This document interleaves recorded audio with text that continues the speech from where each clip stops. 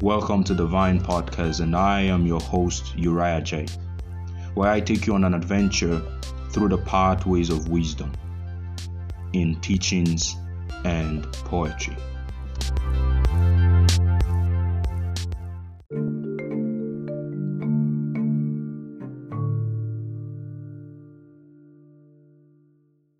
The Arkenstone. Thror named it the King's Jewel.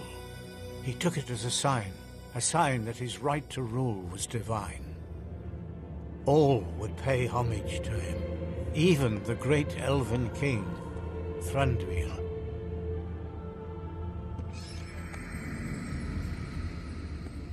As the great wealth of the dwarves grew, their store of goodwill ran thin. No one knows exactly what began the rift. The elves say the dwarves stole their treasure.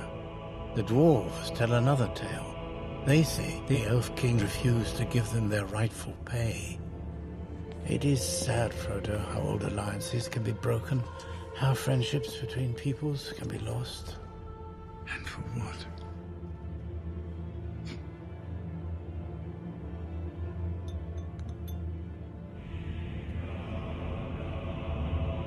Slowly the days turned sour.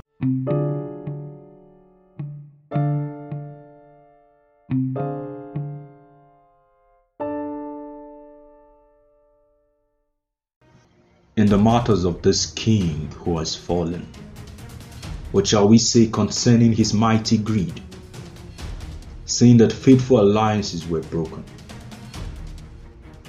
an outcome of which be not the way? Though the contentions brought a bargain of an inner war, a contention not supposed, an evil sickness with the offspring of madness, a lion king now prey to the dragon.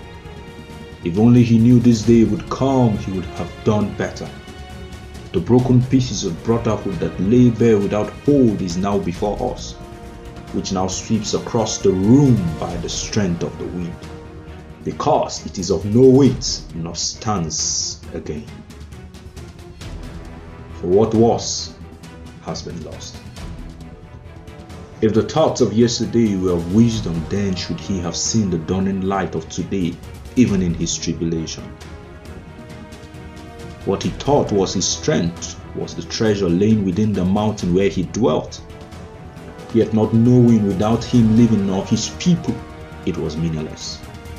Though he should have had a comforter on the day of defeat, yet he chased all that were his friends away.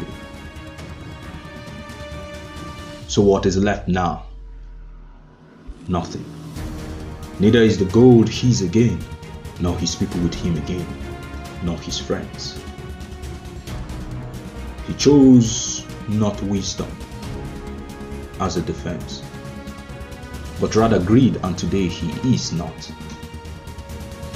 And so we are left to gather up the broken pieces of what is left, that the younger lions, with lessons in hope, that they may learn of their foolish folly and be saved by the bond of an alliance.